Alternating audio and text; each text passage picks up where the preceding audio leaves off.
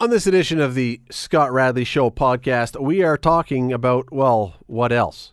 There is only one story on the planet right now. That's the coronavirus and all the various tentacles that are springing out from it. We're going to be talking about the economy because the market, again, took a poop directly related to the coronavirus. We're going to be talking about the cruise industry, which is taking an absolute pounding, especially when government officials are saying, hey, don't go on cruises. That's not good advertising for that industry. That's not good for them.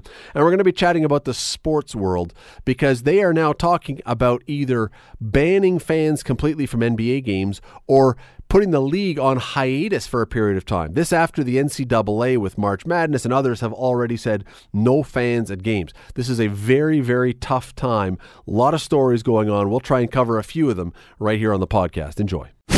Today on the Scott Radley Show on 900 CHML. As you know, there is all kinds of stuff happening in the world today. We can't even keep up with it all. There's a case in Hamilton now of a doctor. There is stuff breaking out all over we're hearing so many stories. Lots of people being affected, lots of businesses being affected, but among those being most affected right now are those in the travel industry. Because with everything that you're hearing, who wants to travel anywhere? Who wants to leave the safety of your own home? And then if you do get somewhere, what happens? Well, within the travel industry, there's a sub-industry, of course, and that is the one that is taking probably the biggest pounding of all, and that would be the cruise industry. Not only have we seen cruise ships have people get quarantined on board and the ships can't dock and people can't get off and positive cases being announced on there, but now we've got government officials on both sides of the Canadian-U.S. border telling people don't take cruises. Well, that's not exactly good for business. And this is a multi-billion dollar industry that is suddenly caught in the teeth of a really, really bad spot. Shawna Curtin-Weatherill is the owner of the Expedia cruise ship centers in Waterdown. She is someone who works in this industry every single day. She joins us now. Shawna, thanks for doing this today. Hi, Scott. How are you? Well, I'm okay. You're working in this industry. I got to think this is probably about the worst case scenario for you guys. I would agree. It is the worst case scenario. It's well, you know what? It's giving a lot of people sort of the advantage of knowing what it is to have a travel agent and why the benefit of having a travel agent is. So for us, we're looking at that as a positive. We're trying to find as many positives as we can in this because we have to. But are you getting are you getting a lot of people who are calling in who have either, probably who have booked, really concerned or trying to cancel or not knowing what to do? Yes, right now the cruise lines have really stepped up. So typically, anyone that cruises knows that once you're in penalty, you don't get a refund back. We would lose money. And the cruise lines right now are saying anybody that has to cancel, they will be giving them future cruise credits to be used in a full amount of what they've paid for their cruise. So they've stepped up in the industry. They're also making sure that they are doing daily temperature checks for people that want to continue to cruise. And they're doing updates and canceling areas that they shouldn't go into or modifying impacted areas. So they're really working hard to ensure safety and comfort of their clients to make sure that they do want to travel. But are you hearing from people who you speak to with your business that is being reassuring to them, or is there still a lot of concern? What we're finding is it's very black and white. We have some people that are absolutely saying, I'm not going to go on a cruise ship, and others that are saying, I'm still going to travel, and I either want to defer my date, or I'm going to go, or let's put it to 2021. So there's really no middle where they're kind of iffy and sitting on the fence. It's definitely a yes or no. And is there any guideline of how those lines are breaking down? Because, one of the things we're hearing is that the people who are largely being affected most by this are older people. Well, older people tend to cruise. Is it older people who are canceling, or is it not that clear cut? No, it's not really that clear cut. I think with the government advisory, it really has to be defined that it is an advisory. It's not a ban, which is why some people are still going on a cruise. We had a gentleman come in this morning asking for cruise books because he wants to book a cruise. So not everyone is taking it that they cannot travel on a cruise. We have more older people that know that they're at risk, and common sense tells them and tells us as well they shouldn't go on a cruise ship if there's a risk of getting any type of virus. So, on cruises, there tends to be probably a a large majority of people that are 55 plus, and we've got some people in their 70s plus that are more. They've moved them all to 2021. They haven't canceled them; they've moved them. There have been things on cruise ships before, like anywhere, but I mean, norovirus is something we hear about every now and then, and there have been other things. Have you ever dealt with anything that has caused people to react like this? Has any other illness or situation, or even 9/11 or anything, has anything like this ever caused this? No, the cruise industry or the travel industry has recovered from 9/11 and SARS and H1N1, but nothing has really hit like this where there's been a government advisory saying, you should not get on a cruise ship. So this has hurt the industry, and it would be helpful if maybe the government was a little more specific in their advisory, but there's never been anything like this, that I know of. Can you plan for something? I mean, we always hear about you should have contingency plans for everything. Can you plan for something like this? You or the industry? I don't think so. You know what? You can only plan so far, and something like this it's just come out of the blue. It'd be like looking at a prediction and saying this is going to happen, and whether you believe it or not, it's still unbelievable for us that we've heard this. You're listening to the Scott Radley Show podcast on 900 CHML. We are talking about the cruise industry. We're not making fun of the cruise industry because it is tough right now. This is a multi-billion dollar industry all over the world, but especially around here in North America. Many people listening have either taken cruises, plan to take a cruise, know about it, have friends who cruise. I mean, it has become, I don't know if it's become the number one way for people to travel and vacation, but it is certainly in the last decade or so has exploded. But right now with coronavirus, we now have a situation where we have government officials saying, don't go on a cruise ship. Well, that can only be devastating. Shawna Curtin-Weatherill is the owner of Expedia Cruise Ship Centers in Waterdown. And we've been talking about this, and Shawna, it affects you guys, obviously, here at the local level. But when you look at the lines themselves, Royal Caribbean today took out or extended its borrowing capacity by $550 million to get it through this kind of thing. These lines have thousands of rooms, all this space to fill, all this staff, all these debts to pay from these billion-dollar ships they build. What happens if this goes on for a while? Well, I don't really want to think of what's going to happen if it goes on for a while. Right now, the advisory is till the end of April 30th. They've just added that this morning.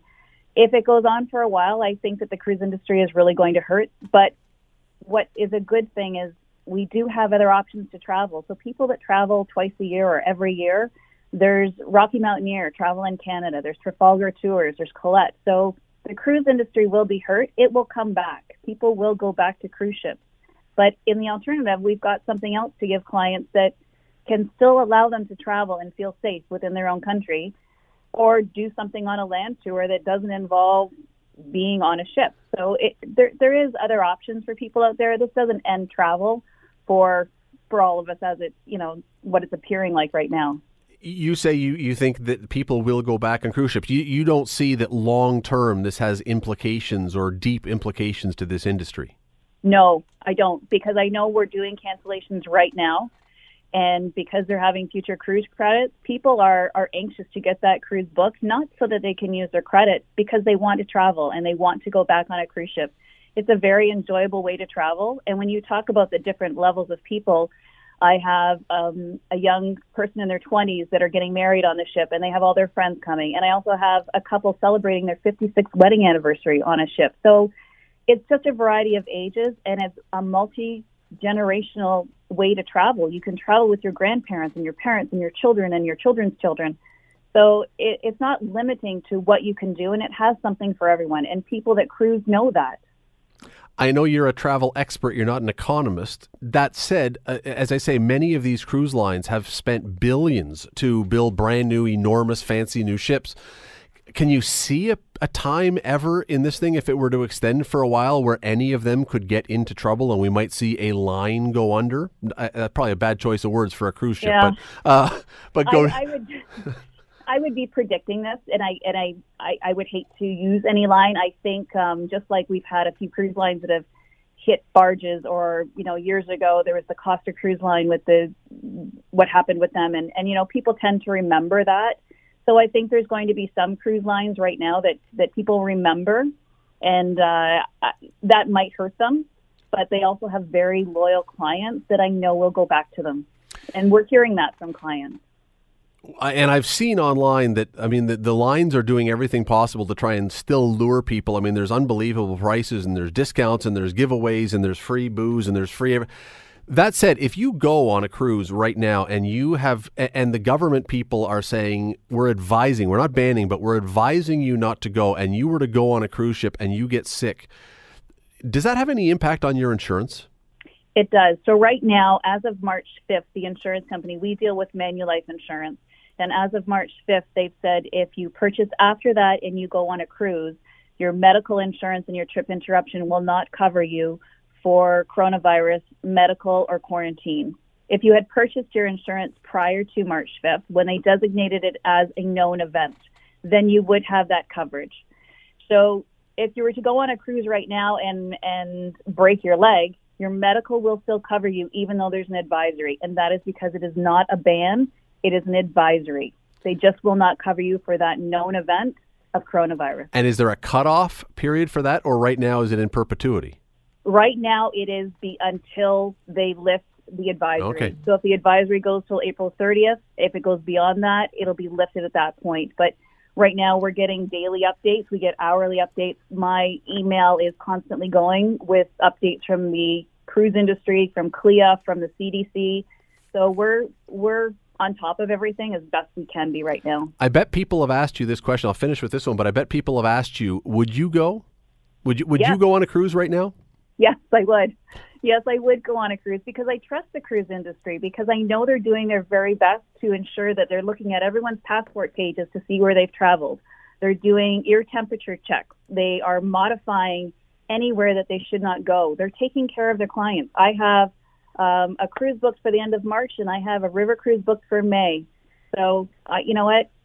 Unless something else happens, I'm on those ships, and it's because I trust the industry. These are tough times, but it's an ongoing and interesting story. Shawna Curtin-Weatherill from Expedia Cruise Ship Centers, Waterdown. Thanks for the time. Always appreciate it. Thanks, Scott. You're listening to the Scott Radley Show podcast on 900 CHML. The coronavirus story. Look, I know many people listening are already getting fatigued of this story. I understand. I am too. And I also understand that, or at least I believe that for many of the people listening, the impact of this health-wise is going to be nothing. There are going to be people, obviously, who are impacted by this. But I think for many people, this is going to be a non-event for many of you. But leaving the health thing aside and those who may, in fact, truly suffer from this, there is one area that I think we are all going to have an impact or feel an impact from, and that is something that is going on as a secondary point to the story, and that is what's happening with the economy right now. Markets were down. The Dow Jones was down another 1,400 points today. The TSX was down 688 points. We're now hearing world leaders talking about stimulus to boost the economy.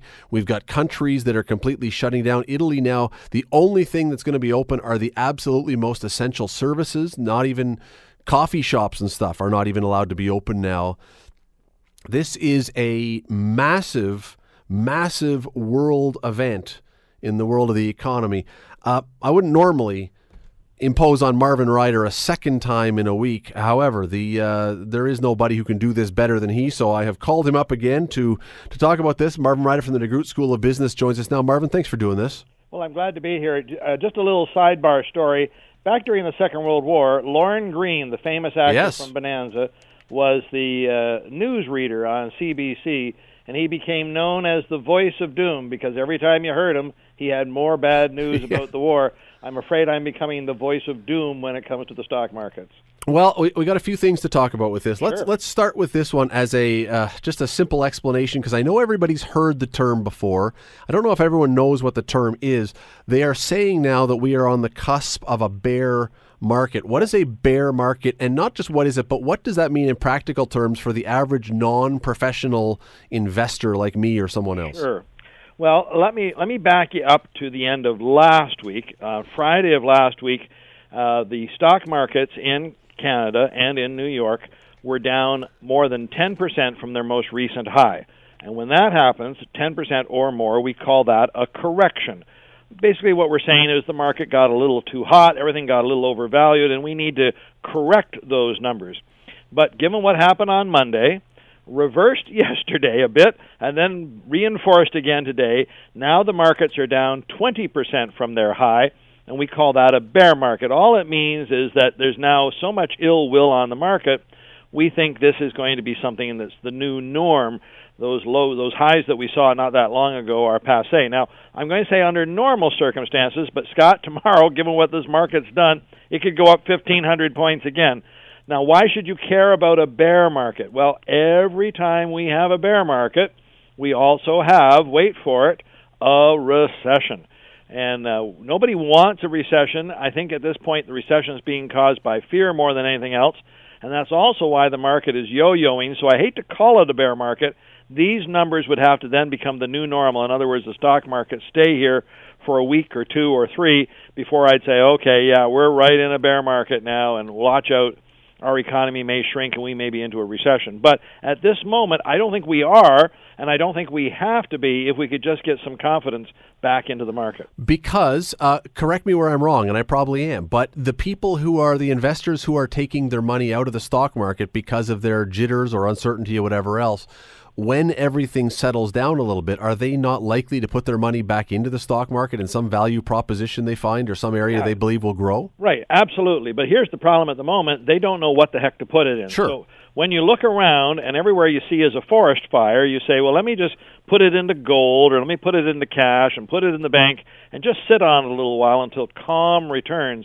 The problem with coronavirus and also some of these other things that are going on, the oil price war that we're seeing going on between Russia and Saudi Arabia, is we just don't know when calm is going to return. And so unfortunately that fuels the panic even more.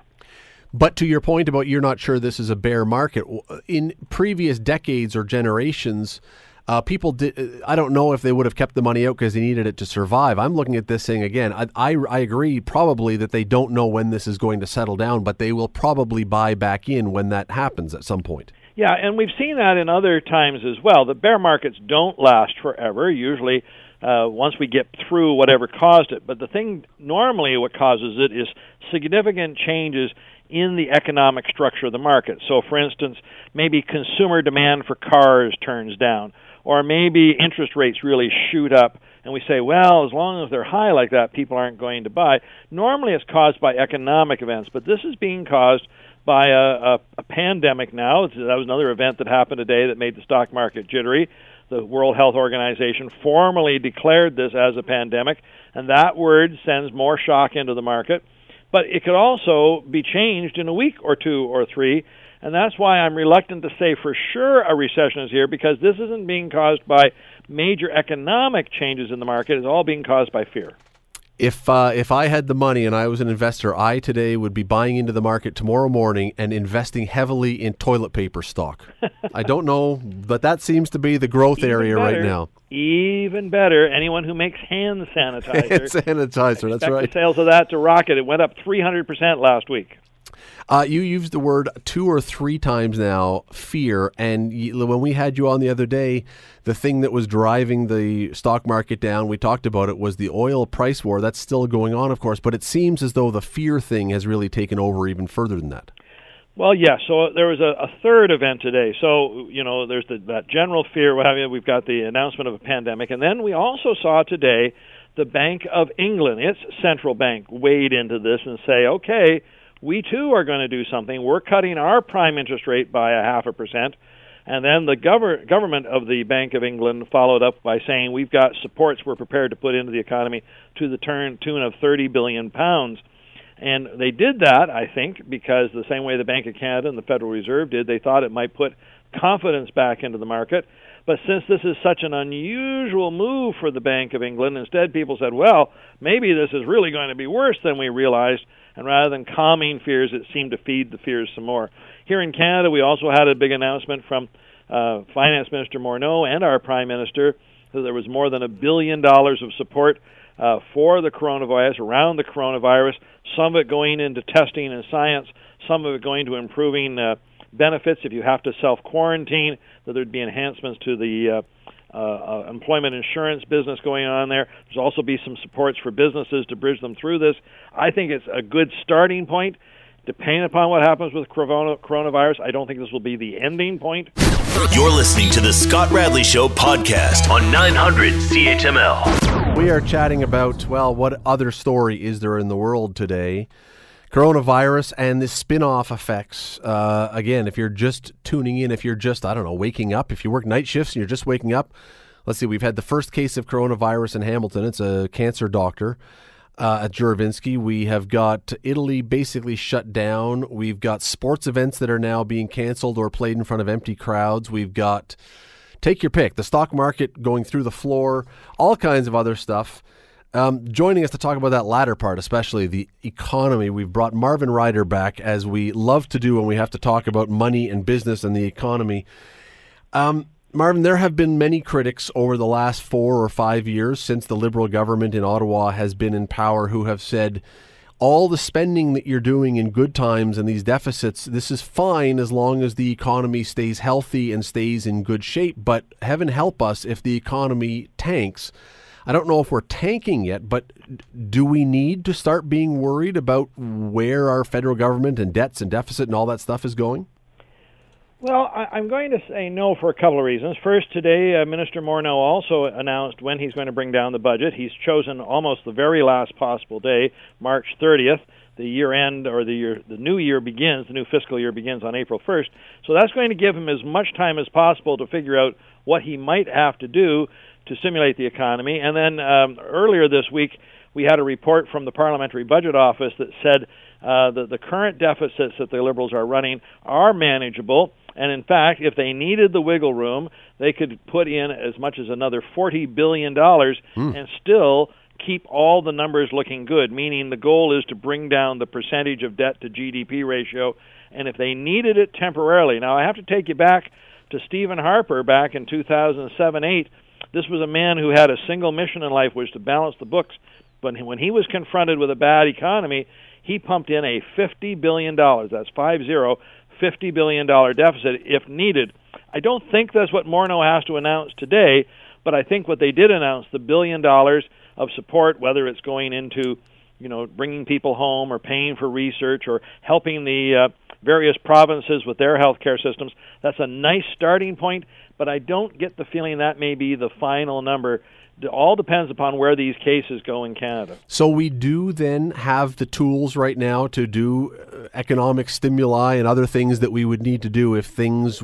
I mean, this is all assuming, I think, that this drags on for some period of time. But if that happens, we have those tools available? We have the tools available. Now, again, it's going to be what is causing the recession, if he needs to do something, and then how do you fix it? So right now, I think this is the kind of announcement they need. We're supporting the healthcare system. We're putting money into virus research, looking for an inoculation, an agent that way. I think that's the right thing to say now, because if we can fix the coronavirus, then we don't have to have a recession. If it turns out, let's just say for the sake of argument, that the oil and gas industry is just decimated by the price war going on, then loans to them or bridge financing to them, or if we all decide we're not buying cars and selling in the car industry, we don't know that at this point. So I think they're coming at this the right way at the moment, but we'll have to see how this develops over the next 3-4 weeks, and that's why he's chosen March 30th as the day to bring down the budget. Clearly, we have the oil situation that started some of what happened in the economy and with the markets. Yep. But were there other things that we were seeing or should have seen that would have caused us pause before this? Or is this entirely almost what's going on now, the coronavirus? And so if this thing could be settled or cleared up or settled down in the next number of weeks, we would expect things to return to some sort of normal? So again, I'm going to say yes to you. When this year dawned, we thought, for instance, the Chinese economy was going to grow at about 6.5%. More or less, China has been shut down now for a period of about 6 weeks. And at this point, we think if that's about all it has to be shut down for, that's going to reduce the growth in their economy to 5%. That on itself would then cause our economy to grow by 0.2% less. We were thinking to be around 1.7, now it's 1.5. And there's still no reason, I think, to panic beyond that, but the problem is now we're shutting down Italy. I take a look at the numbers out of Europe. Boy, there are some big numbers now starting to come out of France, Germany, Spain. If we have to not shut down Italy, but shut down all of Europe, oh my goodness. So that's what's leading the fear on the market. It's not the way it is today, but the way it might become. And what we're doing every day is going through the numbers, hoping for that diversion. But there's nothing economic that we should have seen coming. Now, those people who don't like Mr. Trudeau would have argued and said, well, look, we were having a good economic time. We didn't need to be running these gigantic deficits. Maybe we should have only been running a $5 billion deficit rather than a $15 billion deficit. Easy to say in hindsight. Mr. Trudeau wanted to do some things around infrastructure in his first term in office, and some of that money was going out there that way. I don't think anyone could have seen this kind of a shock coming. There was no reason to suspect it, even as recently as January 1st. And here we are just basically 2 months into the year, and look how things have changed. Marvin Ryder from the DeGroote School of Business. Again, really appreciate you stepping in again this week. It's valued. Thank you. I'm hoping we won't talk again, but who knows? It's never good news, sadly, Marvin, when I have you on. I don't know why. We're going to have to fix that one of these days soon. One of these days. Thank you for your time. All right. You're listening to the Scott Radley Show podcast on 900 CHML. So amidst all the other stuff that is going on with the coronavirus scare and the hype and the whatever word you want to apply to it, there have been today and in the past, you know that in Italy they had first said we're going to have our soccer games with no fans, then we're not going to have soccer at all. And then that started to spread. Then the Indian Wells tennis tournament was canceled, and then some other stuff happened. Well, today the NCAA announced that March Madness, probably the biggest amateur quote, quote, amateur sports tournament in the world, would be played with no fans in the stands. Only players and essential staff would be in the building, which is going to be stunningly awkward to look at, because the whole thing with March Madness is the fans. That's what makes this thing so often, the visuals. Anyway, no fans for that one. And now we're hearing, and there's been a few games here and there. The San Jose Sharks are not allowed to play in their arena, so they don't know what to do, and they're figuring that out. But now we are hearing from ESPN that there has been a conference call with NBA governors, and the overwhelming consensus seems to be that there's either going to be, as they go forward, as the NBA season goes forward, they are either going to continue the season with no fans in arenas, or the entire league is going to go on hiatus for a period of time while this thing gets sorted out. Let me bring in Rick Zamperin from 900 CHML. Rick, when you hear this kind of stuff, it's kind of, I don't know whether it's startling or stunning or shocking or what we expected. I don't know. Well, I think it's all those words, because we've never really seen it before, at least to this degree. I can recall the last time, and maybe the only time, that I watched a sporting event, not live in person, obviously, this is on the TV, a live sporting event that had no fans was back in 2015. And this was after the killing of Freddie Gray in the Baltimore area. And the Orioles and Chicago White Sox played in front of 0 fans at Camden Yards. And it was just surreal, because you could hear the players and the dugouts and the umpires and everyone on the field. Everything you don't usually hear during a ball game because of the crowd noise, you could hear during the ball game, and it was just weird, basically. So when the NBA tips off in front of empty stadiums, when March Madness tips off in front of empty arenas, the Sharks, and I'm sure there's going to be a boatload of other teams, the Golden State Warriors are going to be in that boat, Seattle Mariners thinking about moving or postponing games. Yeah, we're in new territory here, and I'm not sure how it's going to play out or how long it's going to play out. And if the NBA does this, surely the NHL has to follow suit, because if only for litigation purposes, if the NHL were to go ahead after the NBA has said, no, it's not safe to do this, and the NHL does, and someone catches the coronavirus, the NHL has a massive lawsuit on its hands, so it has to basically follow suit. And then you've got the Masters coming up, and you've got tennis tournaments, golf tournaments, like everything. How long is it until literally every single thing is shut down? Yeah, I think the litigation part, you hit the nail on the head there, because no league or team wants to be held responsible for, a confirmed case or, worst case scenario, someone dying because they contracted the illness at a particular event. I can really see this running the gamut. The PGA Tour just a few days ago saying, you know what, we're going to be fine. We don't anticipate canceling any events or barring spectators. I think they're going to be thrown into this boat. The OHL just yesterday saying that they're, implementing the same procedures as the NBA and NHL and MLB and MLS in terms of barring the media from the locker room. I think that's ultimately, whenever the day is, going to be extended to fans not being allowed in the arena. And it's just going to be extremely odd. And when you're talking about junior hockey, especially here in Hamilton, I mean, that is a team's bread and butter. There's no, multi-gazillion-dollar TV contract or a plethora of, billionaire sponsorships associated with the team. These teams are, at the end of the day, relying on fans to come and support them. So, I mean, this could be devastating for many sports teams. Yeah, let's start there and then work our way back up. But with the OHL, here in Hamilton, you've got Michael Andlauer, who owns the team, and he is a successful businessman. He's got money. He's not going to go bankrupt by a number of games at the end of the year that you can't have fans for. But some of these teams, especially the ones that were banking on a playoff run to make some money and who don't have owners that are as deep-pocketed, you're right. This could be a crushing blow for them that they don't recover from for a number of years. And it goes beyond ticket sales. I mean, yes, that's the major revenue, but now you're not selling merchandise in the stadium. None of the concession stands are open on the concourse. You don't have to pay people to be employed, serving beers or hot dogs or whatnot. But I mean, you're losing money big time at the end of the day. So for these OHL teams or minor league teams that are really reliant on that kind of revenue, that is really, really going to hurt.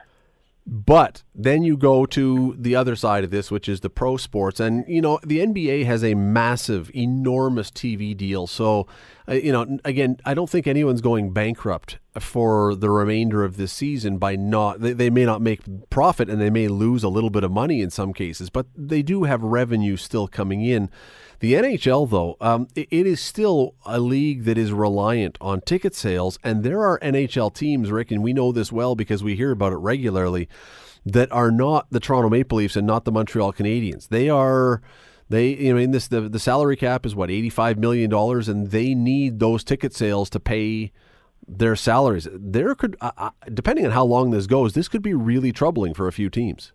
Yeah, and those teams would be kind of those southern U.S. teams, but let's face it, even you point to a Canadian team like the Winnipeg Jets that not too long ago had to leave Winnipeg to go to the United States because the dollar was low, fans weren't really attending, there wasn't a large corporate sponsorship base there.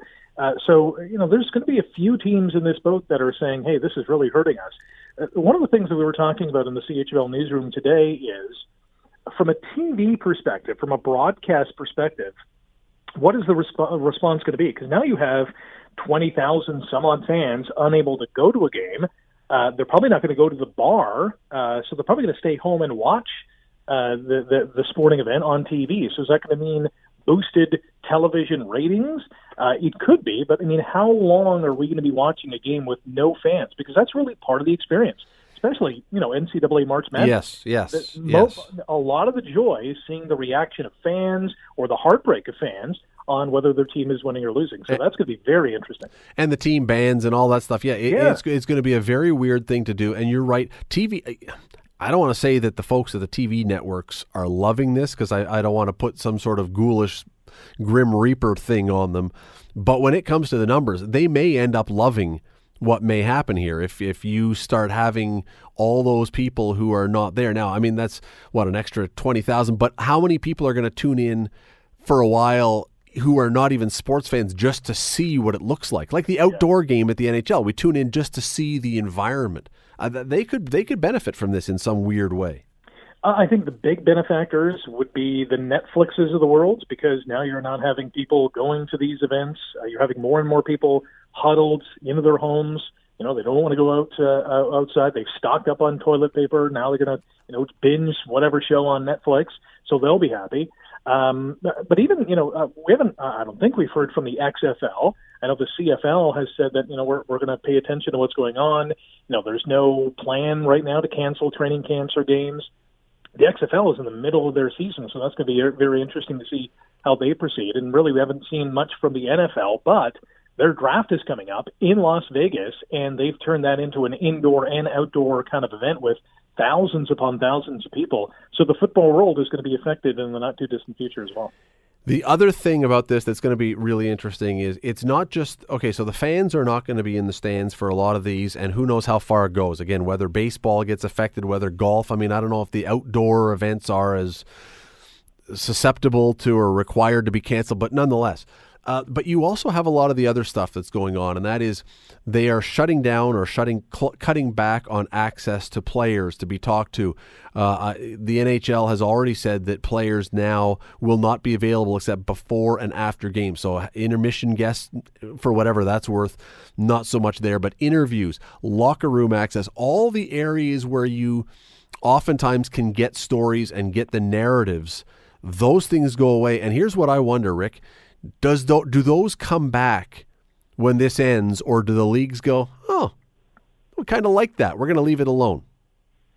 Well, I can see the latter happening, although in the wording that at least the four major pro sports teams, the NHL, NBA, MLS, and MLB, this past week said it's going to be a temporary initiative, and I know that a lot of the writers' associations had made their voice heard to say, yeah, this has to be temporary because we have agreements in place that, we have access to these areas.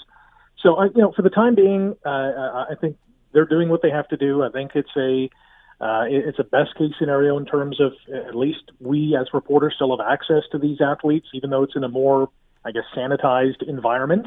But I was watching, the Leafs game last night, and they had intermission interviews, a one-on-one with a reporter. So whether they didn't want to break that in terms of the TV broadcast contract or not, but I found it, extremely interesting that a day after this edict comes out, they're still allowing intermission interviews. So for what it's worth, they're still going on.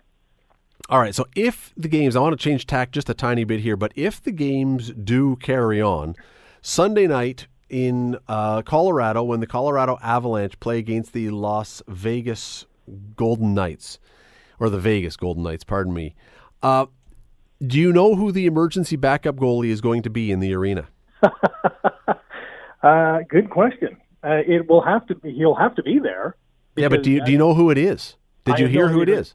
Is it David Ayres? No. Oh. Larry Walker, future new Hall of Fame. So here's the point of this that I think I'm having a hard time deciding. I'm leaning heavily towards this is a brilliant bit of marketing by the NHL or by a team in the NHL because it happens so seldom that guy has to go in. I think this could be a brilliant idea that every game they announce some celebrity emergency backup goalie until it actually happens, in which case it's a complete and utter disaster. Yes. But I'm leaning hard on this is a very creative idea that I'm in favor of. This is a fantastic idea until Cher has to supplant Jonathan Quick in the LA Kings net, and then they're in trouble. For the number of times it happens, though, and by the way, think of the coverage if Larry Walker did ever have to put the pads on and go in. The amount of attention the NHL would get. Of course, it would make a farce of the game, and that's the only small percentage side of this that I sort of hold back on. It's you want the attention, you want the fun. I don't know that we want to make the entire game seem like a complete joke. Right. I think the fun thing is, if you're a celebrity and you sign up to be the emergency backup goalie, you have to at least take part in pregame warm-ups. So at least we get to make a little fun out of the individual, although that might curtail the amount of celebrities who sign up. It could end it really fast if you put Larry. Now, Larry Walker, I think, used to play net, so maybe he's still got some chops there. But let's say you take, I don't know, pick your person who is whoever, Gene Simmons from Kiss, who's never been on skates before, and you put him in net for the warm-up and he can't even stand up. I think that's probably the end of the thing. The NHL would step in at that point and go, guys, come on, you can't. Yeah. Be fun to watch, though. You know who I would love to see a team sign up, if only for the test? I've always wanted to see someone test this. I want an NHL team, if this goes on anywhere, to sign the world's biggest sumo wrestler. Because I've always wondered what would happen if you could just put equipment on a gigantic sumo. He would take up most of the net without even moving. His save percentage would be .989. Along with his weight. Well, yeah. I don't know. I'm kind of okay with this idea. I think it's a very clever idea that the Avalanche have had. I just kind of really hope that it doesn't turn into a David Ayres situation. But And there's another one. If you can't have fans in the stands, what else can you do to try and make sure people still tune in or they're still engaged? Well, every night you have a special secret third goalie who's introduced right before the game of who could come in the event of a disaster. They may be onto something here. Kind of like either that or celebrity cardboard cutouts in the audience. Well, see, that was the other one I thought of, back to the empty arenas. With all of the what's the word I'm looking for, Rick? When with movies, with the stuff they do, the extras. Well, not extras. The CGI. The CGI, yeah. With CGI now, why could you not have a very compelling, very realistic-looking, huge crowd at a game? Surely you could do that quickly, couldn't you? They do it with sponsors. You see CGI sponsors all over the place, whether it's hockey or basketball or baseball. They're kind of cleverly placed, but they're on your screen. You just don't notice them as much. And then further sponsorship opportunity. Rick Zamperin, me, whoever, you can pay $10 to have your face put on into the stand so you can see yourself on TV. Yes, with like a Toyota logo on your shirt. Toyota logo with a bodybuilder's body. You could pick. Like, just think of the possibilities of the new revenue streams that we could create for the NHL. We got to trademark this and fast. No kidding. I could put my head on Ted Michaels' body. I'm not sure who would be the advantageous one of that. Yeah, on second thought, I think I'll retract my statement quickly. Hey, Rick Zamperin, always appreciate you doing this. Thanks for stepping in. You got it. Take care. It's as I say, NBA games. It appears they're going to announce it tomorrow. They're going to announce a decision tomorrow, but it appears that there will not be fans at NBA games for the rest of the year, or for at least some period of time, or the league will go on a complete hiatus. That's going to be apparently announced tomorrow, and you would have to expect that if that was the case, the NHL will follow suit shortly after. And if that was the case, you would have to think that Major League Baseball and spring training will follow suit shortly after. And again, for litigation reasons, that no association, no league, no sports group wants to be sued because someone caught coronavirus at a sporting event, you would have to think that golf and tennis and everything would be either fan-free or not playing at all for some period of time. Who knows how long that would be. Maybe we'll have the Stanley Cup presented. They go on hiatus, and we have the Stanley Cup presented at the end of September, and the minute the game ends, training camp opens. We're not that far off as it is. We could just stretch it right into a full year thing. The Scott Radley Show. Weekday evenings from 6 to 8 on 900 CHML. The Scott Radley Show podcast is available on Apple Podcast, Google Podcast, and wherever you get your podcasts. I'm Scott Radley. Thanks again for listening, and do not forget to subscribe to this podcast. It is free. You will never miss an episode, and also be sure you rate us and review us. Whatever you think of us, we'll take it. Thanks for listening.